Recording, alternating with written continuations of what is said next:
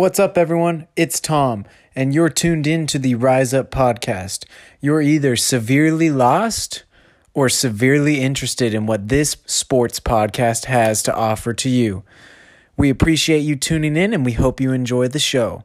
Let's go.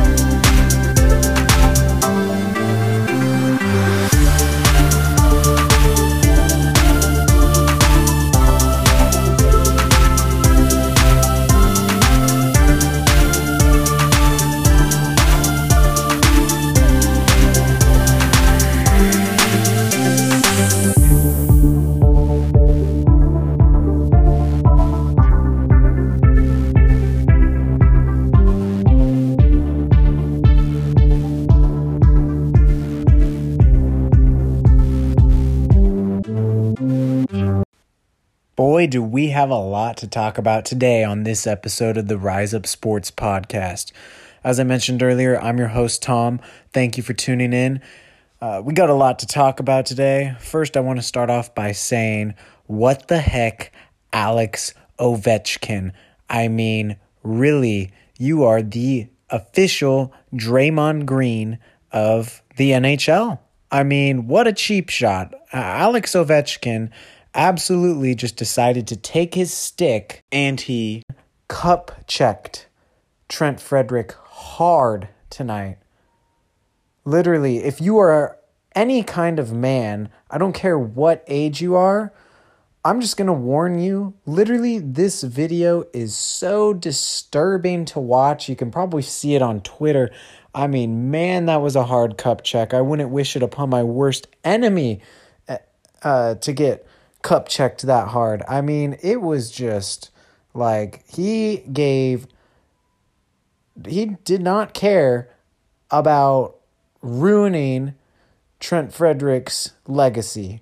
And by legacy, I mean if Trent Frederic wants to, keep the Frederic name going and have a son, man, I have no idea how that kid's going to come out after that cup check. It did not look like it was feeling too good down there in the forbidden area.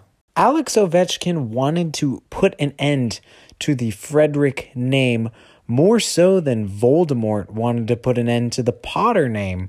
I mean, that's pretty brutal when you think about it. As much as I'd like to sit here and talk about Alex Ovechkin cup checking other players, I would like to actually talk about Big Ben signing a new deal in 2021 for the Steelers. This is horrible news if you're a Steelers fan, I would believe. The two-time Super Bowl championship quarterback just signed a new contract to restructure his deal in order to clear up cap space for the Steelers so that they could kind of acquire some players and make another Super Bowl run. He basically cut his salary from $14 million to $9 million and reduced the team's salary cap by about $15 million. Ben Roethlisberger has basically come out and said he's grateful to be at the stage he's at currently in his career. It's his honor to play for the Pittsburgh Steelers, yada, yada, yada. He says he loves to compete in this game, just like every other football player would say. He's still a great quarterback. I'm not trying to discount him, but I mean, geez, it's time to move on, Big Ben. Right off into the sunset. Take your 2 Super Bowl victories. A bow for the Steelers nation. And have a nice day. But no. Now the Steeler fans are stuck with this guy for another year, which some of them might be happy, some not so much. And they can't just move on and find the future. They got to keep Big Ben in the driver's seat and be like, oh, yeah, we went 11-0 last year before we ended up going 12-4 and losing 4 of our last 5 games. And now we got to do it all over again. And no really great achievements in the playoff run this year to show for that. I actually really feel bad for Big Ben, and I hope that he kind of comes to his senses and maybe calls it a career after this season. But, I mean, I think he's going to run out there as long as Tom Brady's out there. I think he's maybe a little jealous. He's like, you know what, Tom? I'm going to play as long as you. I'm not going to sit on my couch and watch you play. And that's just how it is, I guess. But, yeah, not really much more for me to say on Big Ben. I just hope he doesn't need a cane to get on the field. I mean, he's getting up there. I know Tom Brady's 43, but Tom Brady also has won Super Bowls in the past few years, including this year. So maybe Big Ben will decide to hang up the good old cleats here any day now. But for now, he's restructured his contract and he's coming back, Steeler Nation. So get those terrible towels out because it's looking like it might be another disappointing season. And you're going to want to wipe your tears with those terrible towels. I did want to touch on some sad news, though, that I just saw about, it broke about a day ago. And it has to do with the hockey world. And since we've already talked about Ovechkin cup checking people, on a more serious note, Mark Pavelich, the 1980 Miracle on Ice player from the USA gold medal winning team, died at age 63. So Mark, after winning the gold, ended up actually playing for the NHL Rangers, North Stars, and Sharks for like a 7-year NHL career. Unfortunately, Mark, who was a member of the 1980 Miracle on Ice U.S. Olympic hockey team, which if you have not watched it, you need to go watch the movie Miracle. Great movie. But he was found dead at a treatment facility in Minnesota the other day. He was receiving mental health treatment.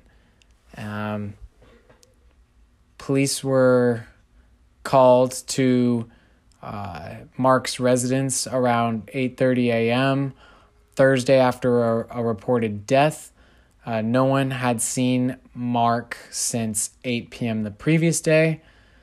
The cause of his death is really unknown at this time, but he was a huge part of the Coneheads line, and he was part of Mike Eruzione's goal that stood as the winner in the semifinal round over that heavily talented Soviet Union team. And then the Americans ended up beating Finland for the gold medal. USA Hockey tweeted that they wanted to extend their deepest condolences to Mark's family and friends. He's forever a part of hockey history, which is true. I mean, just go watch the movie and you'll learn all about him and what they overcame back in 1980 on that Miracle on Ice. But he went on to have that 7-year NHL career, and it began back in 1981 with the Rangers. And he actually played for his former coaches, Herb Brooks and Craig Patrick, who are the Olympic coaches. And he just had a fantastic NHL career. He was unselfish and kind and courageous. That's what teammates said about him. Fans adored him. He just seemed like a good dude overall. Obviously had a difficult end to life, kind of being in an institution and dealing with some mental issues. But everybody seems pretty disappointed to hear about his death. It's not really, it's not really anything to be happy about, really. I mean, he was kind of an icon for hockey fans everywhere, and he was part of that awesome Olympic team. So, interesting fact, though, back in 2014, he actually sold his gold medal for like $260,000. And he split the sale to help his adult daughter. He also had some run-ins later on with neighbors and family, which actually eventually led to him being incarcerated back in 2019 for assault. He accused his neighbor of spiking his beer. But yeah, it's really unfortunate to see kind of the end of his career when it's like, or his life, I should say, he had a really good life, it seemed like, to start out, and he was promising. But I just wanted to take the time to mention him on the podcast because I felt like it was important, and I love the Miracle on Ice movie, and it's very inspirational. So I wanted to throw that out there just because I felt like it was the right thing to do. On a more interesting note, and a happier note, I should say, the fan-controlled football league that everybody's been talking about, apparently Joe Montana, who is regarded as one of the greatest NFL quarterbacks or players in history of the NFL, during his retirement life, invested in this league, and now he's also the CSO, or Chief Strategic Officer, of the fan-controlled football league. He says what caught his attention is kids nowadays don't have the attention span to sit down for a 3-hour game. These games are only an hour long, and the fans have a say in it. They're more involved. They're able to participate, and that's what caught Joe Montana's attention, essentially. And that being said, these football teams, the league features 4 teams: the Beasts, the Glacier Boys, Wild Aces, and the Zappers. The former Seattle Seahawks running back Marshawn Lynch is a co-owner of the Beasts. Richard Sherman is one of the co-owners of the Glacier Boys. Austin Eckler, Los Angeles Chargers running back, is a part owner of the Wild Aces.